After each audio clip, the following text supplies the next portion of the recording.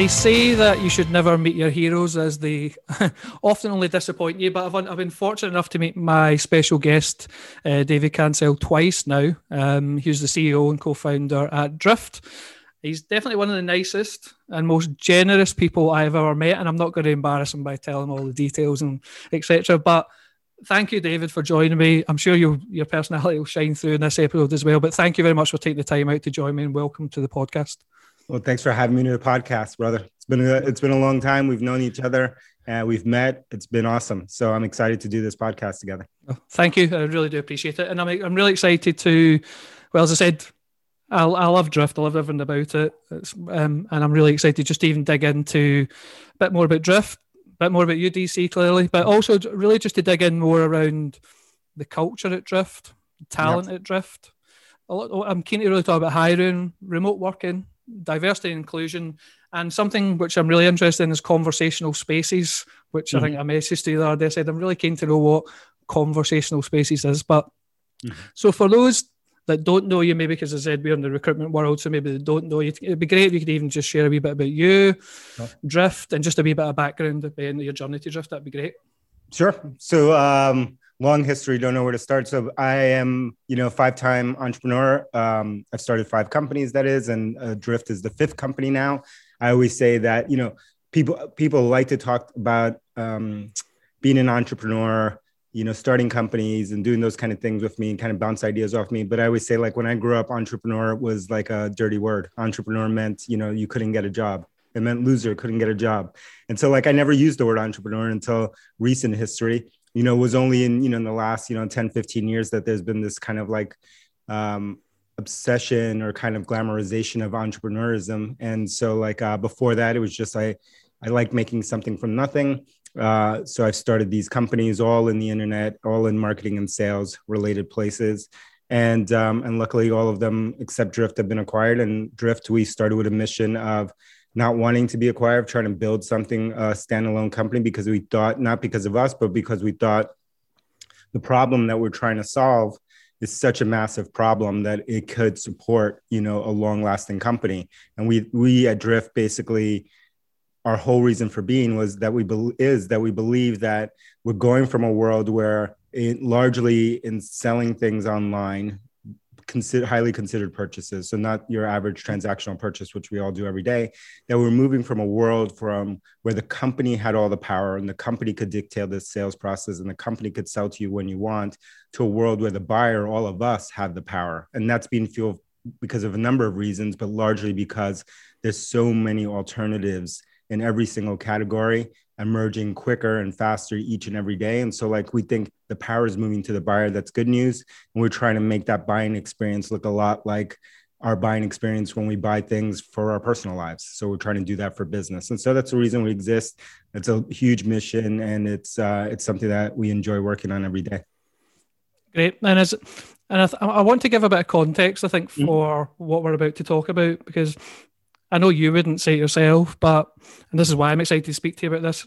There's a thing called, and they're quite well known in most spaces, something called the Comparably Awards, which are, I think if I'm right, they're kind of company ratings by the employees themselves. And there's some huge kind of traditional, well-known companies who are featured in these things all the time. There's the Facebooks, Googles, Microsoft, LinkedIn. But Drift just only, David, won 12 awards last year. And I just want to put my context because, as I said, it's related to the topics I want to talk about. But Drift won Best Company for Diversity, Best Company for Women, Best Company Culture, Best Work-Life Balance, Best Leadership, Best CEO, and a huge congrats on that one, but Best CEO for Women and Best CEO for Diversity.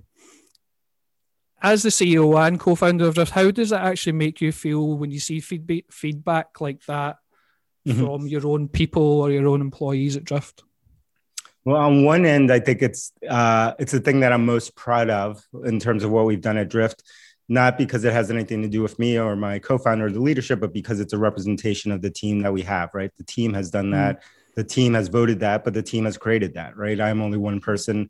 Elias, who's my co-founder, there's only 2 of us who started the company. Like we're 400 and 50 people now. So it's like, it is really those 448 people who have created this culture and this environment. So I'm proud of it. And on the other end, I don't like compliments much. And I always, I'm my harshest critic. And so I think to myself of all the giant gaps that I have personally, that I'm trying to work on each day. And I do try to work on them each day, but they're, the older you get, the bigger the gaps you see in yourself. Right. And so the younger you are, the less gaps you see, and you're invincible. And so as I get older, each and every day and every year, I see the gaps keep getting bigger. And so I keep working harder to try to fill some of those gaps.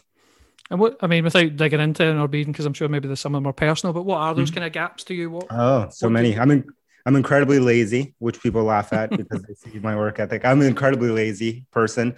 When I am passionate about something, when I am being driven, around something, there's something that I want to learn, or, then I become, superhuman in terms of the amount that I'll work on it, the amount that I think about it, kind of like, it'll be hard to outwork me when I'm passionate about something, but naturally I'm lazy. I'm lazy. I'm like if you ever see the lion in the Sahara, they sleep all day. And then, for 1 minute, they might like jump and pounce and whatever. I'm probably more like that.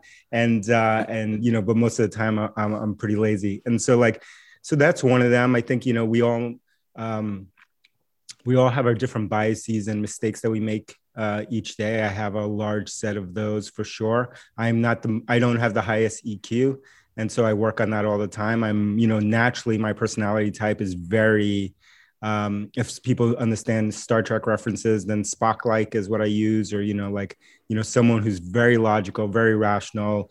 And it's hard for me to emotionally connect sometimes with people. And so, to do the job that I do, to do this that we're doing right now, it actually takes a lot of work for me. I'm naturally super introverted, and I can naturally, just sit by myself, read all day, not talk to anyone for weeks on end. In some ways I was built for the pandemic, right? I can be alone forever, but that's not my job. I have to be out there. I have to interact with people. I have to be compassionate, and those things are hard for me. And so I work at them every day. And how do you, I know Elias, but I don't know him that well. But how do you bounce off each other? Are you quite complimentary that way then? Yeah, we are. So Elias is my co-founder, and we've worked together now for probably 11 years. And Elias is I tell people this and they don't really understand it until they see the two of us for a little while. And people will often say, you are the two most opposite people that I've ever met. They're like, I've not met a bigger odd couple than you two, right? Like you could not be more opposite. And, I'm like I said, the person who can be by themselves, introverted, quiet, and I have to process things. I have to sleep on things. I'm a processor, synthesize ideas and stuff like that, meaning that, I can't react usually to things unless I've thought about them for a long time on the go. I have to think about them for a bit. Elias is the exact opposite. He's the most extroverted person you've ever met. He can talk to anyone in the world. He does not process things by sitting alone, sitting and having quiet space and having time. He processes by talking out loud. And so he may be talking to himself, not you, the whole time, although it looks like he's talking to you, but he's processing by talking, by interacting. And he's the most emotionally, he's got the highest EQ you could imagine. And so we're complete opposites. And so it works really well because we have a shared set of values. But because we have that shared set of values, we can understand each other. And both of us, because we're so extreme at our personality types, over time, the thing that we both need to work on is he needs to become a little bit more, slow things down a little bit more towards my side of the spectrum. And I need to be a little bit more towards his side of the spectrum. And so we learn from each other because of that. I've just remembered that. Just had a flashback when you were talking about him there. I remember when I went to the Hypergrowth event in Boston, it was the kind of running joke about letting him on stage. I've just had a flashback that it was almost like, I know it was probably tongue in cheek, maybe it wasn't, but I just remember the joke around, right, we're letting him out, but don't you, it's almost a joke around, but just watch what you say type stuff. It was oh my goodness. Funny. It was yeah. He has to watch what he says. He's the type of guy, people are like amazed by it all the time but I don't notice it anymore, that you will go anywhere in the world. You can plop him anywhere in the world. You'll go in a restaurant, you'll be sitting down eating. 5 minutes later, Elias is gone. right? Everyone around the table is wondering, well, like, where is he? I already know what he's doing. Within 5 minutes, he's met the chef. He's in the back of the kitchen. He's talking to them. They're brothers now. They're going to go kiteboarding together. They came from the same place. Like, it's like when you see it, you're like, what in the world is happening? But I'm so used to it. So he can befriend and actually build these emotional connections like that over, and in a way that I've never seen anyone do. It is superhuman. Definitely a bit more like yourself. I'm definitely a bit more, I'm more introverted myself in terms of, I'm quite happy to be doing things like this, or I'm quite happy to stand up on the stage and talk, but put me in a room, and I'm almost a bit actually like the hypergrowth events. At the end of the night, I'm not one, unless I'm there with my 5 friends, I'm not one to probably run about and start going, oh, hi, how are you? Nice to meet you. But it was great actually, because all the people at Hypergrowth were really good with me. They came up and said, oh, how are you? Because I think they knew I was there myself. So it was quite good. They were all coming up to me after a few drinks, of course. So I think they were a bit Yeah. You can loosen up. Yeah. No, me, I'd rather go home. I'd rather go to sleep. Yeah. So there was a post I saw that you announced in, I think it was maybe 3-4 weeks ago now, around about Drift becoming a digital first company. And I don't mean it even joking. I just mean it always says with conversational spaces. But what over the last 12 months, what's kind of been that? What's that looked like for yourself, Drift, or your employees? And I suppose what's led you to take that decision to become a digital first company? And before you answer, I was going to say that you mentioned you didn't want to do the hybrid option of. And what I guess what you mean by that is an office environment and remote, and almost have this kind of hybrid. Why? I say again, I'd love to know what led you to that decision or that announcement. Sure. So a lot of things, right? So, one, I would say for background for everyone listening or watching, there's 3 reasons we started Drift. And, one of those reasons was that we wanted to create, Elias and I wanted to create this equitable environment, where there's an amazing amount of diversity but really, I can go on and on with diversity and equity, which are different, but really that we create this equitable environment, meaning that no matter what someone's background, no matter what their capabilities, no matter what, where they came from, that they have an even shot, that it is level playing field for everyone, right? And that's going to take a long time. That's not an easy thing. In some way, diversity is an important first step, but that's an easier thing for companies to meet than really this equitable situation, because you can diversify a workforce by hiring lots of people into junior roles. It doesn't mean that it's an equitable workforce. It doesn't mean that those people still have the same opportunity to rise to the highest levels as everyone else. So that's a background for my kind of thought process. But when I was thinking about, the other background is Elias and I had worked together. The first time we worked together was a company that I started called Lookery. He was not a co-founder, but he joined that company and worked for me. And in that company, we were a remote-only company. Long time ago, 2007, and then ultimately became a hybrid company where half the workforce stayed fully remote because they were all over the world. And then half of us ended up being in Boston. And so we opened a local office. And what I saw through that experience was that it did create an inequitable environment. Because naturally what's going to happen when you have people in an office and people outside of an office who cannot participate is that they're going to miss from the social bonds that get created. They're going to miss from hallway conversations. They're going to miss, conversations that may happen, over lunch or drinks or what have you.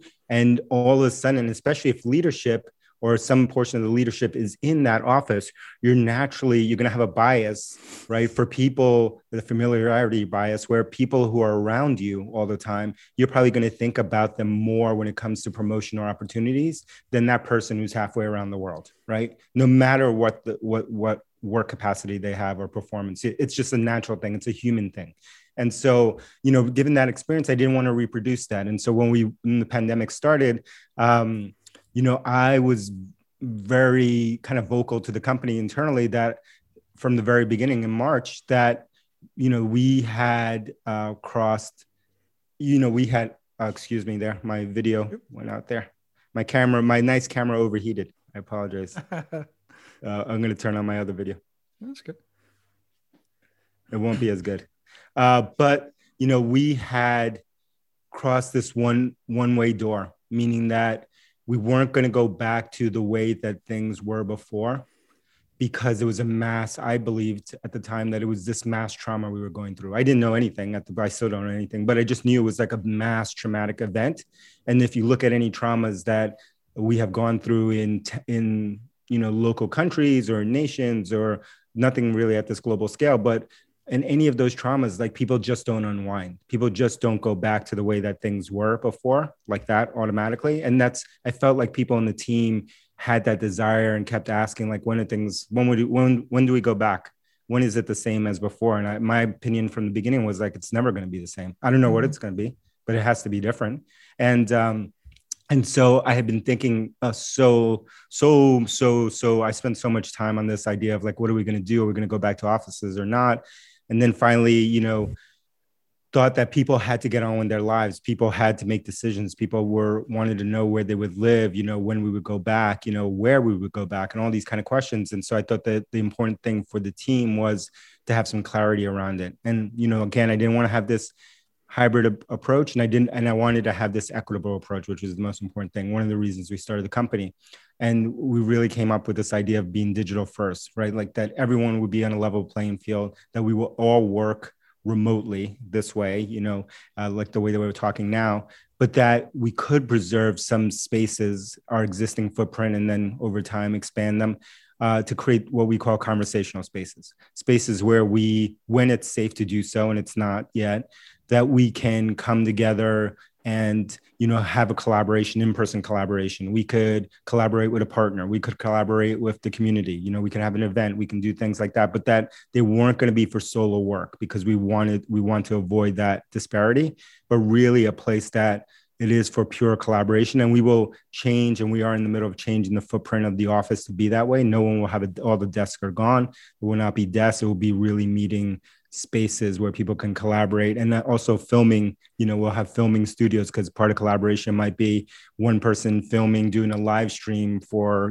hundreds, tens, thousands of people. That is part of collaboration. I mean, it's great. As I said, when you talked about the examples of even just one person, a manager, I'm just taking a basic example of a manager, but in the office, if it was the old way, it sounds weird talking about the old way. But the old way when everybody's in the office. But as you said, I often, because whilst I got it, I wasn't actually 100% sure where you were coming from. But then when you were talking about, as you said, the bias that if it was just me as a manager, and I had a few members of staff here, but a few were 20 miles away and they weren't here, there is things that just go on naturally where it can bias you positively or negatively. Maybe you get sick of the person with you. But so I hadn't actually thought it through. I knew you were doing it, but I actually hadn't thought through the mechanics, I suppose, of why you got to that decision, as you said, and favoritism and things like that. So it makes perfect sense. So do you think, and again, I suppose you can only base it on what you know just now, but do you think there'll ever be a time where you will go back? But again, or is that just something you just need it plays out itself? Yeah, I think about it a lot still, even though we made this decision. I don't know if we ever go back. I don't know if, this decision that we made to go digital first now becomes a one-way door, another one-way door, because, because of that, we've changed the way that we hire, and we've really put the focus on performance. We've given the option and the power to all of our leaders who do the hiring managers, really, to decide where in the world they want to hire people. So now all of a sudden we are hiring people all over the world now. And so I don't know how you unwind that once the genie's out of the box. I don't know how we go back. So in some ways I don't think so. And then I also think from I try to be optimistic, but when I talk to my friends who are trying to make the same decisions in their company, I'm like, when do you think that you can, people are going to be affected by this in all different ways, right? We don't know the future, but they're going to be affected, and they've gone through this trauma. And from a safety standpoint and mental health standpoint, when do you think we will be ready to mandate to say, Robert, you must come into the office today, no matter how you feel? I don't know the answer. I think it's going to take a long time, because if I look at history, and I study history, I try to study history a lot. You look at all the traumas, right, that we've gone through, whether it was various wars, whether it was various, outbreaks like plagues and outbreaks. And those people were never the same that were affected. It wasn't like it's a rubber band, we just snap back. right? Even when, like in the US, when we went through the depression in the 20s, like, many of us grew up and there was great grandparents or grandparents who had gone through it. And you would see in those populations, no matter how much money they had later on, no matter how much access that they had to food, unlimited, they were never the same, right? They went through a trauma, right? And we have gone through a global trauma for something that is invisible, that we cannot put our hands on, and we will never know when it is fully gone or not. So I don't know how you unwind that.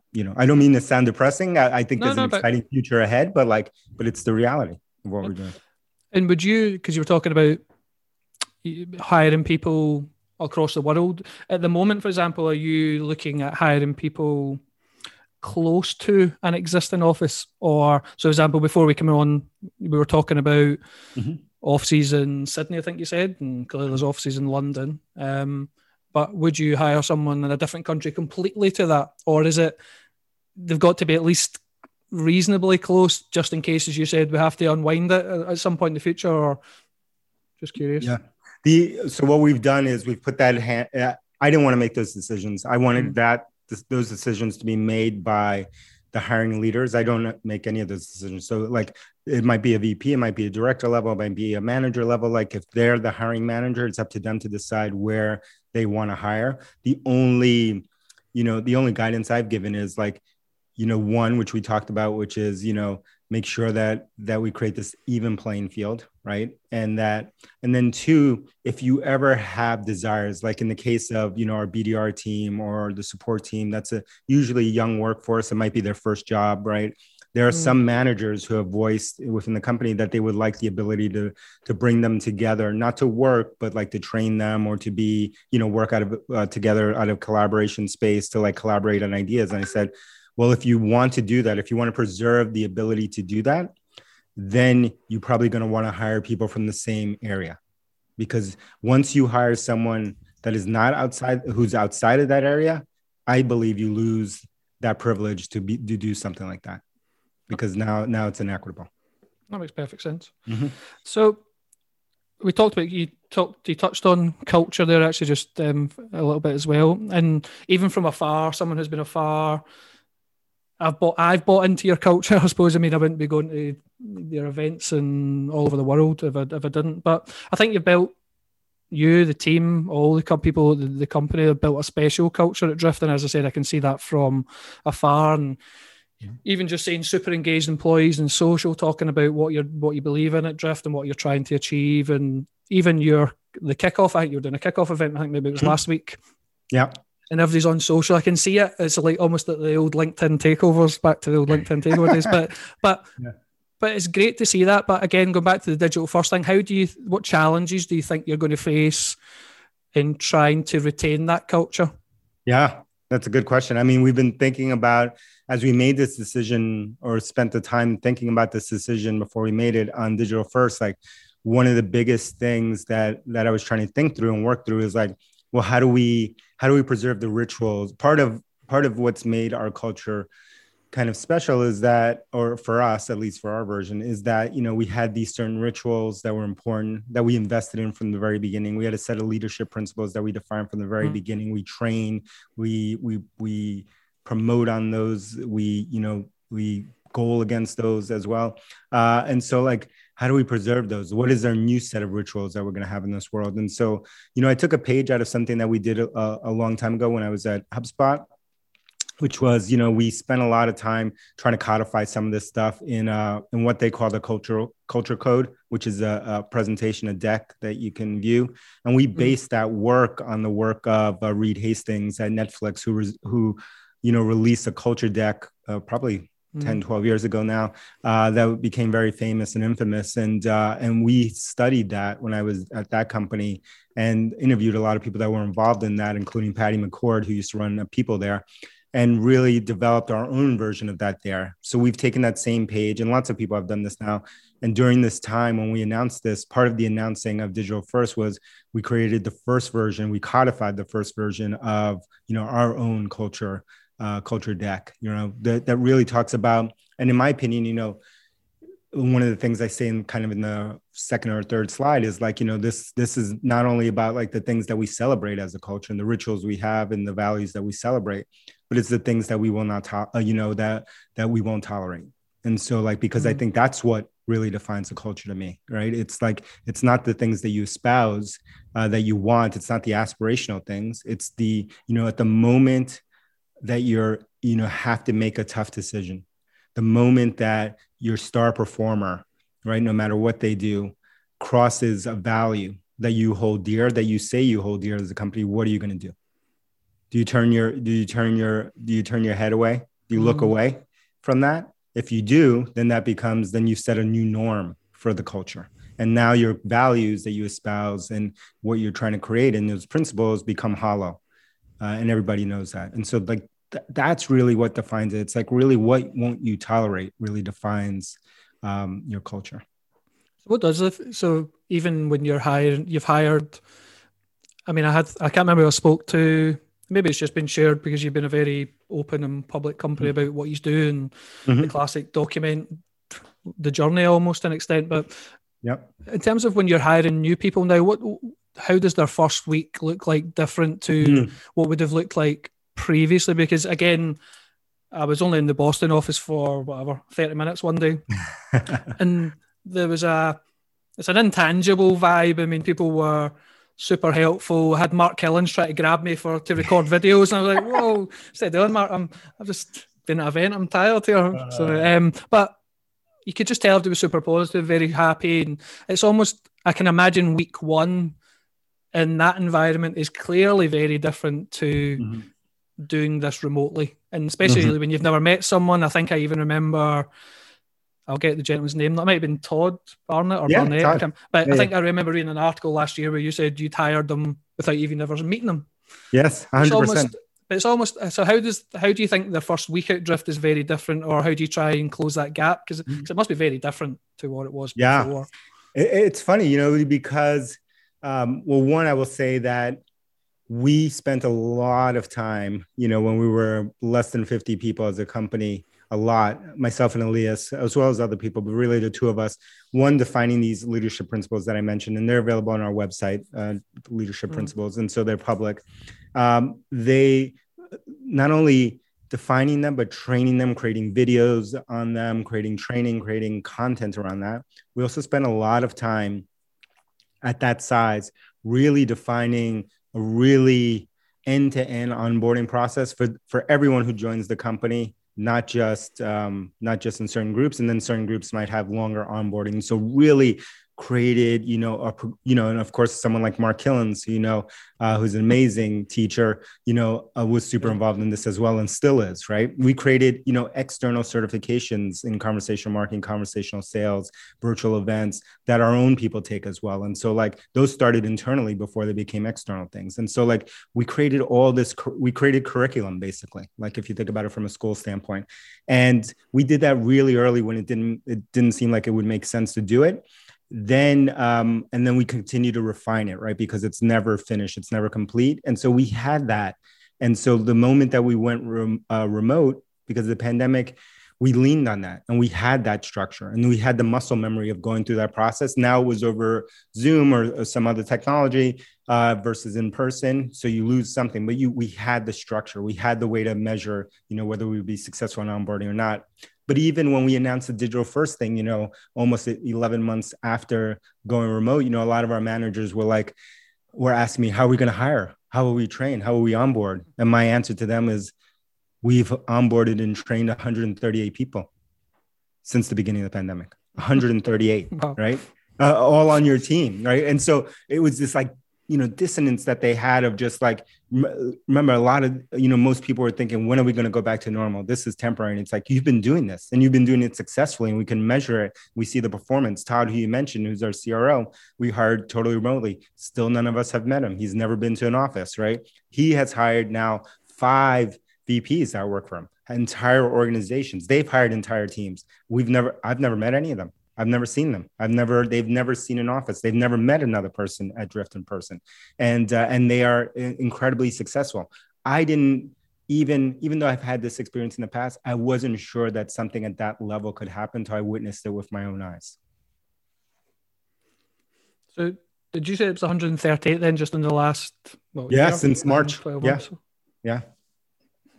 Crazy. It's incredible, as you said. I mean, that's crazy because for some reason I had written down here again, probably reading an old article from May when it was talking about 300 plus employees, and I'm thinking we're like 450 because now. then at the beginning when you spoke, you said 450. You said 450. Yeah. And I'm like, I think we have to hire. I'm obviously keen to know. But I think we have to hire. We have to hire over 150 people in the next 6 months at Drift.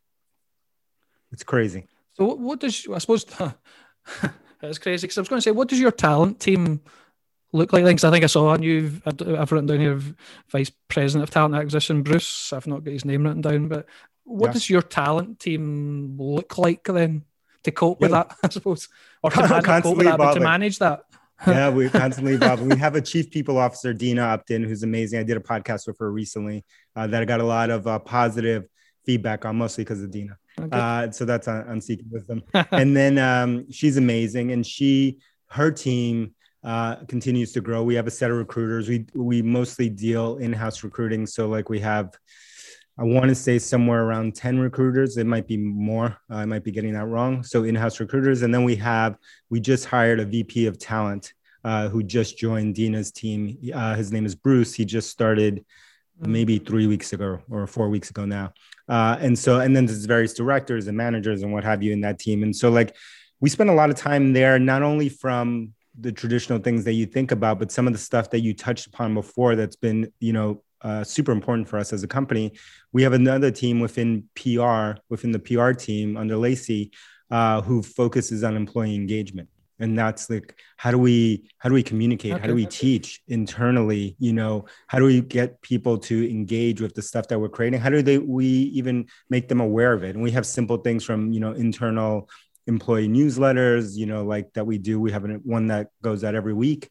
That's, has everything from things you shouldn't miss to like photos of people's dogs that week, to like birthdays, to like celebrations, to like everything in between, and anniversaries coming up, birthday, everything you can imagine in there. And it's part of, again, I learned that was something that someone on my team at HubSpot created internally. It used to be called the Win There. It probably still is.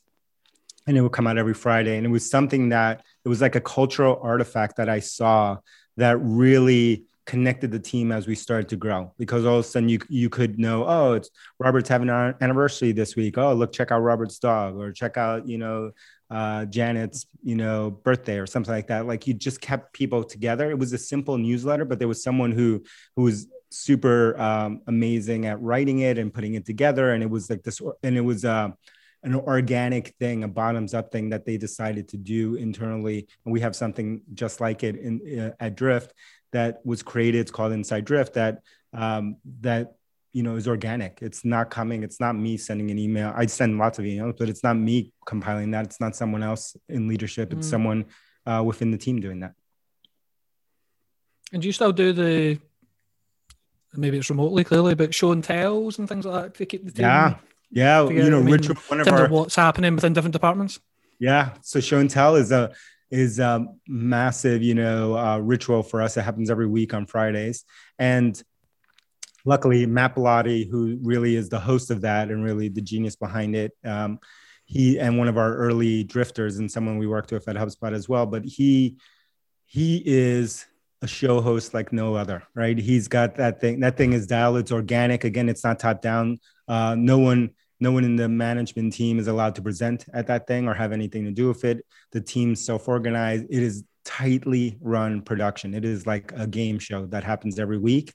And it's the most fun thing that we do. Really? And it was already working that way because we had multiple offices. And so we had to communicate. We had to broadcast it live across Zoom back before the pandemic. So it was made for this thing. And they have ways to interact with people, and the people chat in, and there's prizes, and there is that energy. You mentioned one thing that is missing that we haven't figured out how to do, which is, Drift from the very beginning. A lot of people would say like it was intoxicating coming to our office because there was an energy that was alive, right? There was music and things happening, people running around, and just like so much stuff happening, filming over here and going on. And it was just like, people were like, you know, numb when they would come in. They'd just be like, what's going on? Like, I've never seen this. What is this? Is this a nightclub? Is this a workplace? Is this like, what is going on here? And so it had that kind of energy. It felt almost like you know, what I would imagine like filming, when you watch those TV shows or movies about filming a TV show or a movie or something like that. It had that kind of maker energy. And so like that part, it's hard to reproduce. We don't know how we will reproduce that yet. I will tell you, we have been performing better during the pandemic, individually and collectively, than we did before. So something's working, but you know, we're always looking for ways to kind of recreate that. No, I mean, I have to say, I have mentioned it, the intangible feeling when I did walk in the office. It was, it's just even, the silly is not what I mean, you know what I mean? But it's seeing the graffiti and stuff. I don't know that's to do with a lot of your background. It's just things like that when you go to the events that, and I know it's different and it's meant to be different, but it does, I don't know, it just, I can't remember if it was on the lift doors or when I come in, I can't remember, I can't exactly remember, it was on the walls, but it was very different. And as I said, I got on with a couple of, and Matt, I've just seen Matt on something recently, and his beard was looking very impressive. Very long, huh? Unless it's a no, because I'd met Matt a couple of years ago, fortunately, to help with, I think it was Drift Email at the time it was launching. I think he was involved in, and I was testing it, but it's amazing. You know, definitely grown a hell of a lot since I last saw him. It's so long. I look at it all the time. I wish I could grow a beard that long. But you know, Drift, the office to me is like what we had there was almost I grew up in New York City, and I live in Boston now. And one of the things that I would get in trouble all the time for when I moved to Boston was like, people would ask me and they'd be like, how do you compare this city to, what do you think of Boston as a city versus New York? And my immediate answer, I didn't mean this in a negative way, was like, Boston's not a city. And they'd be like, what are you talking about? I'm like, this is amazing. You know, I said the same thing about San Francisco. San Francisco to me is not a city. And I don't mean that in a derogatory way. I mean, like, it's amazing. It's like a network of towns and, you know, villages and locations, and people are always moving from different towns and stuff like that. It's like a network more. And the heart of either of those cities does not feel like a city to me. Growing up in New York, and if you go to New York and you go to London and Paris and all these amazing Berlin cities around the world, they have their own energy. People are not constantly moving out. It's has its own energy. And that's what we had in the office. Like in New York, to me, would be like, it is alive all the time. Right? It's just alive. Part of that is because it's so hard to leave. Unlike Boston, I can like leave and go places easily. New York is so hard to actually leave the city that it has its own energy. And there's so many people with so many varied interests that it has its own like kinetic energy. We had that in the office. And so like that's the part that we're missing. I totally agree. I'd be remiss of me, I suppose, before I move on to another topic, though, as working in a recruitment company. What is your view on, I suppose, recruitment companies? Because I know you've got a lot of internal people, but what's important to you or your company if you were looking to work with a recruiter? Hopefully you won't get about 20 recruiters now getting in touch with you after this, but what is important to Drift, though, if you were like speaking to 3 different recruitment companies and they were saying different things to you? What do you value, or what's important to you? Well, I would tell everyone who's listening to speak to Dina Upton, not me, because I do zero. I'm in charge of zero recruiting. And so I've designed it that way. I don't recruit anybody. What's important to me is, and we have worked with lots of external recruiters, lots of them, early days, internal. Some of them worked for us in the office, you know, at the time. I'm thinking of a recruiter named Tom, who's amazing, who helped us out in the early days. He helped us in many companies. And, you know, so we will work with people, but we have our own way of working. And so like, you know, the way that we like to recruit is we like to spend a lot of time. We don't like to sift through a lot of things. We like to spend a lot of time on the hunt. And so like, we're not even though I'm a processor, we don't process we get a lot of inbound, but it's not really processing a lot of candidates. We really spend a lot of time trying to be deliberate on what we're trying to find, what experiences are important to us, where we're trying to look for them. And we go out proactively. A lot of this started from Elias, my co-founder, because he's the world's best, you know, non-recruiter recruiter. Like he can recruit anyone, right? And so like, because we're willing to go out, because the best candidates that we found in any role are not looking. they're passive. They have a million options, right? They have a wealth of options. And so we usually have to go outside and we have to like convince them to even talk to us. They won't even talk to us from an interview standpoint as the first meeting. We have to get to know them. We have to like, build a relationship. Then eventually, like if things work out, like we can get into like, the possibility of recruiting them now. And often they're not ready now. And that's okay with us. We will build a relationship. And a lot of people like that, we recruited a year, 2 years, 3 years later, in there. And so I remember, since we're talking about one of the hypergrowths, like, I met this amazing individual who had his own company and really was like, knew everyone in the sales world in London, and is first in Dublin and then in London at 2 different events. His name is James Ski. And that was 2 years ago, something like that. Now he just joined the Drift team a month ago, right? That's we play, I like to play the long game, right? On building relationships. And so recruiters who can work like that, are perfect for us. I mean, off the top of my head, I can't remember who their names, but I've seen a couple of the more senior hires, probably because it's probably been more on the press, but in terms of the companies and positions and their backgrounds that they've come from, and there's some impressive talent and amongst those people for sure. I'm conscious of time as well, but I wanted to move on to talk about diversity and inclusion. So correct me if I'm wrong, because I know yourself and Elias come from kind of Latino backgrounds. And again, correct me if I'm wrong because I've wrote this down, but from yourself, it's a mixture of Ecuadorian, Puerto Rico, I think. Yes. That might be right. Hopefully. Yeah. Hopefully I've said it right. I'm terrible at saying South American countries. But I know then you went to the Bronx and Queens, and that's where you kind of grew up. And Elias is from a Nicaraguan background. Yeah. And I know you've worked together, as you said, maybe in, was it 5 companies? I've got 3 written down. 3 companies that you've worked together with. 3. But again, I suppose shaping what you're doing right now in Drift, I suppose, which is the company I would probably know you more from. I know you were in HubSpot before that, but how I suppose the challenges, what challenges did you face along the way as someone coming from a Latino background? Whether you want to get into the tech space at the age of 12 or 13 when you can't speak English, but what challenges did you face, do you think, that's actually shaped what you're doing now at Drift in that kind of space? I think, again, Elias and I come from, I was born here. I was born in the US, but my parents both emigrated here. I only spoke Spanish at home. I had to teach myself how to speak English because there weren't, at least in school back then, my schools, there was no such thing as English as a second language or people doing that for you. So I had to learn it on my own, mostly by watching TV and movies. Elias, on the other hand, grew up in Nicaragua and came here in his teenage years. I think it was 7th grade or something like that, 7th, 8th grade, he came here. And so he brings that background. I will say that, and he, grew up in Latino communities. And when he moved here, he lived in Tampa and he was again in the Latino community. So he has that context. I, on the other hand, was, born in the US, but I only grew up in neighborhoods and I only worked in places where I was the only one, who looked like me.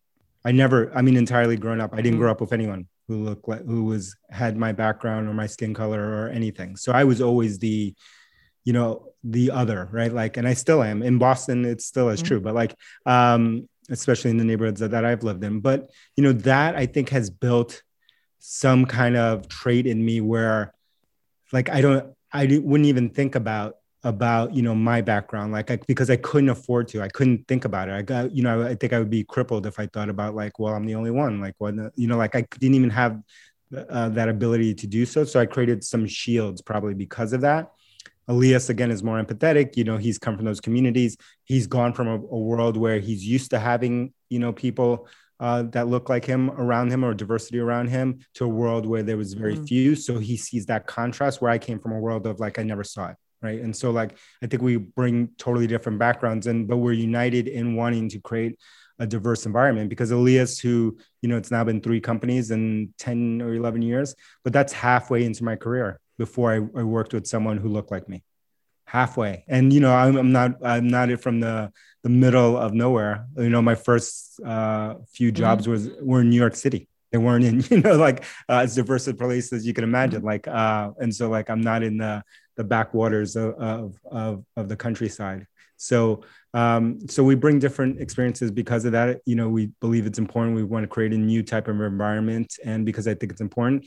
And I think, part of our personal reason for doing any of this is, which, we're totally aligned, is we're trying to create role models. We're trying to find role models for the next generation, for the kids that are in high school, middle school, whatever, who haven't made a decision, who, need role models, because we know how important those things are. And Elias and I never had a role model that looked like us. Like, we didn't have role models really, but like, we didn't have role models definitely that looked like us. We didn't hear about them. But again, we grew up in a time before the internet, before Instagram, before, LinkedIn, before, like, now you can at least see it. I grew up in a world where I had never even seen one. Like, it was just like, it could have been like Bigfoot to me. Like, I knew, maybe it existed. I don't know. I had never seen it. Mm. So, and you touched on it, I was just looking at my notes there, because you actually said, I don't know whether it's on the website or it's on a press release, it's somewhere, but it's almost, I know that yourself and Elias want to be seen as role models for immigrants and people of colour in tech. But it's again mentioned as well, quite well known. I think it's on, you've got a great page on your website around diversity and inclusion as well. But it talks about Drift being part of just 2% of VC-backed startups led by Latinx founders. Crazy. Tell me more about the work you're doing on that, I suppose, because I've seen you're both doing it. I've seen Elias doing a lot of kind of work, like a video series, I think it was called. Can you just tell us, we just share a wee bit more about that, and I suppose why you're doing that, but stating the obvious, but why you would be doing that? Yeah, we spent a lot of time, a lot of work there, a lot of energy. But Elias, if you go to the Drift YouTube page, there's a playlist, there's a series there called The American Dream that Elias is host, and he's been doing this for a while now, and it's interviews and different things that he's doing to promote kind of Latinx, inclusion in tech. And part of that work is not only those kind of videos, but also what we do and work with, nonprofits who focus in that area. We hire people. We spend a lot of time on the hiring standpoint, trying to hire underrepresented people into different roles. A lot. I cannot tell you how much time is there. And that's the, unfortunately, like, we can talk about all this kind of stuff, but like, that's where reality hits. That is reality.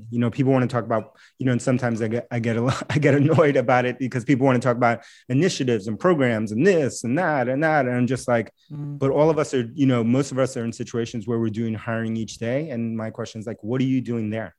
Because you know what, to really do this, go back to the recruiting philosophy that we talked about, you got to go hunt. You got to go look in places. You got to look in corners. You got to look in places where you would not normally look, to try to find and some of these candidates who aren't looking, who might not even know it's an opportunity. And you know what, that's going to take you twice as long, 3 times as long, 4 times as long to fill a role, because you're doing that.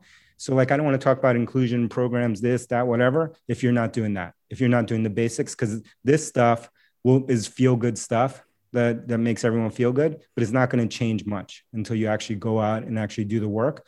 Most of the stuff that we're doing, we do a lot of this stuff and speaking and inspirational stuff and classes and all this kind of stuff. Most of the real stuff is the hard work every single day that never ends, that never stops, that never gets easier, to actually try to move the ball forward an inch every single day. And so that's really hard. It's not glamorous. It's not the part people want to talk about, but like, that's reality. Like, no program, no hashtag is gonna solve any of this. No, great message. I mean, how do you measure diversity, I suppose, and inclusivity at Drift? I mean, do you have, I'm assuming you will, but I mean, attraction goals, as you said, going out and actually trying to find these people. I mean, I'm assuming you've got traction goals, hiring goals, retention goals. All of them. How do you all of them, and they're all public. How do you help them succeed once? Oh, they're all public. Yeah, as well? They're all public. They are all public. They are, every employee sees them. We report on them. We goal on them. They are company level goals. They are the highest level goals that we have as a company. So we report on everything. We not only do it from backgrounds and, those kind of numbers, but then we look at what are the pay gaps, what are the, from an equity standpoint, like making things equitable, like what are the gaps there? What are the seniority levels? Like we are, I will tell you, crazy focus on this thing. And it takes a lot of energy, and this energy we believe will create a better company, but is the easiest thing not to focus on in the short term. because you don't see the short-term results. When you need to make, when you need to make payroll, when you need to generate revenue, when you need to get new customers, like this stuff is long-term bets that we believe is and we know it's well worth it, but like you will not see progression in the short term, right? And it's so that can be unsatisfactory to some. Yep. Yeah, because I saw it on, again, I don't know if it was on that page I was talking about, the diversity inclusion page, which is a great page, but all these resource groups you've got, whether it's, I've wrote down here like workforce groups, or you've got inclusion groups or parental groups. Some of these things are, you've got about 10 or 12 of them, and I thought they were brilliant. Now, I've only got a couple more questions, conscious of your time. 2020, I suppose, saw quite a dramatic year for a lot of things, not just COVID, but even things around the tragic death of George Floyd and everything that happened. And I'm going to say America, but I think just most of the news and you get to see is clearly coming from America. Yeah. But a lot of companies at the time and a lot of people at the time said they were going to educate themselves, listen more, and then take action. I suppose it's an open-ended question, but have you seen enough progress or action? I don't even know how to answer that question. Yes and no. I think, I think it's part of what I was talking about earlier of just like, there's some important stuff conversations that came out as important things, but the reality is like what behaviors, what habit changes get formed each day. And I think it's too early to know, at least for me, what habit changes have happened because of any of that, any of those tragedies so far. I know a lot of initiatives. I know a lot of hashtags. I know a lot of those things, which is important from a visibility standpoint. But again, I'm pretty focused on the fact that those things are not going to change much, right, over the long term. They may make us feel good. They may let us help release some of the anger and the rage, which is important, in terms of healing. But like, those things are not going to change much, right? It's going to take time. I, have this optimistic view of like, look, these changes that need to happen are happening. They have happened. I've seen them in my life. I've seen massive changes happen in my lifetime, but they are long-term, multi-generational changes. Your kids will live in a totally different world when it comes to this subject. Their kids will live in a totally different world. We will eventually get there, but these things cannot happen overnight, right? And it is a lot of ups and downs, and it's a very long-term view. But if you zoom out, like you do in terms of looking at history, if you zoom out, you can see the amazing progress that we've made. We're making amazing progress, and we cannot get too upset that the progress is not happening fast enough, because we're humans and humans don't evolve that quickly and our habits don't change that quickly. Like you have to understand that people are coming from different places and it's going to take a long time for these changes to happen. That's a great perspective. This is my very last question. I'm sorry, I'm rushing at the very end. It's a bit similar to what we talked about, but it was VC funding. I saw some stats from someone I'm sure you know who, Rand Fishkin, the SEO Moz guy. I've known Rand forever. So he put up a post on Twitter, and his stats came from Wired magazine, I think Forbes, and it was about funding in, as I said, kind of Latinx founders, Black founders, etc. And some of the stats were that in 2020 there was more money invested than ever, like 130 billion I've wrote down here. But there's fewer deal numbers, but actually there was a huge drop in funding for women founders. Yeah. Even less than 1% for Black founders, and even less for Latinx founders. I'm just curious, just your perspective on that in general. And I know you're doing all the work on the Latinx side of things as well. When you read those kind of stats, so what do you think about that, or where the problem is? Is it just a self-perpetuating issue where it's typical white man's on a CEO and it just goes round in circles and circles? Or I'm just curious on your thoughts. I think it's related, I would say at a very high level, it's related to where we started this conversation when we talked about digital first. It has to do that we are humans, and no matter how well-meaning we are, and I believe people are in this world, in the venture world, and I know many people in this world are very well-meaning, but we have familiarity bias. That's what we have as humans. And so if we are only around certain communities and certain people, just like you were, when we were talking, you were saying, oh yeah, you know, the person in the office, you know, you get to know them better. And like, that's the person you're naturally going to pick. Same thing with investing. Like in this venture world, you're only around certain people that look like you. It doesn't matter if they're, you know, whatever they are. If you're me and I'm only around Latinx people and that's the only people that I see and I've never seen anyone else and I don't spend any time, I'm going to be biased to invest in that community. Right. And so it doesn't matter. I could be Martian. If I only spend time with Martians, I'm going to invest in Martians. You have this bias. Like we cannot deny that this is true.